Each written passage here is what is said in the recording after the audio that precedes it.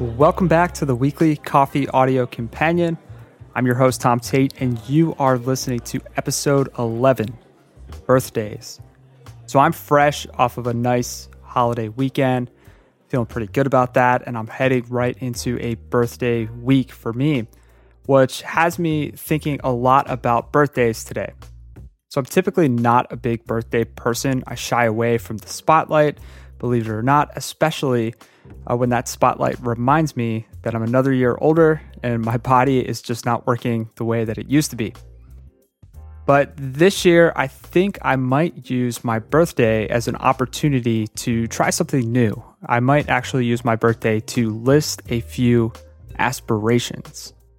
You could potentially use your birthday as well to be the kickoff for all of your annual goals and resolutions. And I've heard a few people do this.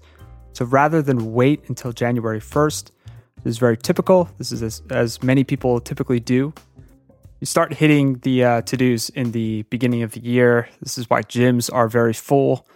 People hit their to-dos and hit their resolutions pretty hard in January. And what I typically see, and this has been my experience as well, your energy starts to dwindle by March. And you could really switch this. You could switch this dynamic if you just start in a different month. And this could be a month that lines up with certain phases in your year. So if you're a teacher, maybe the month is September or August so that you can line up your annual goals with your job. Or it could be around your birthday. Now, for many, that might be December, January, or February anyways, so there might be very little difference in the calendar itself.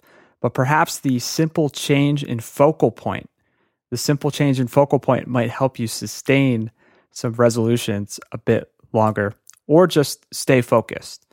Simple changes to your frame of mind can go a really long way. That's something that I've learned over the past few years of experimenting with mindset, frame of mind.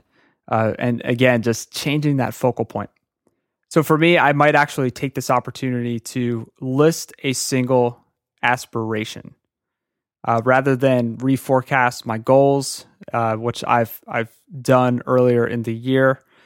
This year, maybe I'll take next year as an opportunity to kick off my goals in April. But this year, I'd just like to list a single aspiration. So this is the year that I do X. Or by next year, I expect to have accomplished this one thing. So nothing too intense. I'll probably stick to just one thing.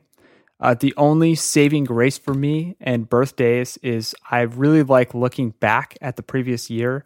And hopefully, when I do this, I'm seeing some serious forward progress or momentum or just general growth. I mean, typically every year I can see that I'm not the same person I was the year before, but to be able to tie that to specific attributes that have grown or specific accomplishments is a true pleasure of mine and definitely a saving grace for birthdays. So I'm curious, how do you feel about birthdays? What are some ways that you use birthdays as a benchmark or a barometer to really help you achieve those goals that you're striving for? I hope that you enjoyed this episode. We're going to wrap things up. Don't forget to subscribe to the podcast through iTunes or your favorite podcast app.